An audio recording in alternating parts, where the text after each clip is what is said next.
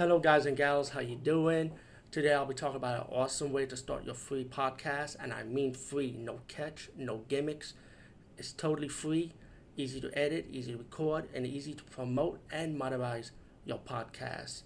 It's called Anchor.fm, and I highly recommend you guys and gals check it out and start your own podcast and let your voice be heard.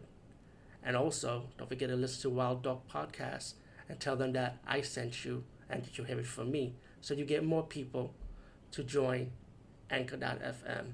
You will not be disappointed because they will also put your podcast in other platforms and then make it very, very much easier for you. Have a great day, everybody. But the way the movie looks, it looks more like it was done in the early '90s. You know, you can just tell from the styling of the movie.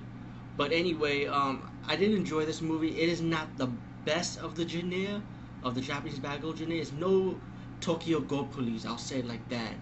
But it was kind of enjoyable to watch the sci-fi campy style. You know, it kind of reminds me. The style kind of reminds me of Night of the Comet style.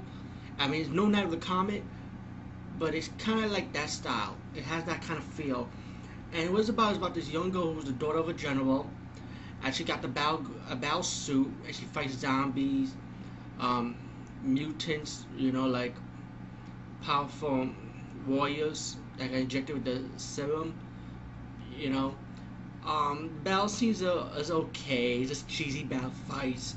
The gore is cheesy. It's pretty much a cheesy Japanese bad girl movie, and I think it was done from the early '90s just by the style. I say check it out and let me know what you think of it. But it's not a bad movie at all, but it's not the best, by the way, to be honest. Anyway, DVD movie buff, saying peace and see you later.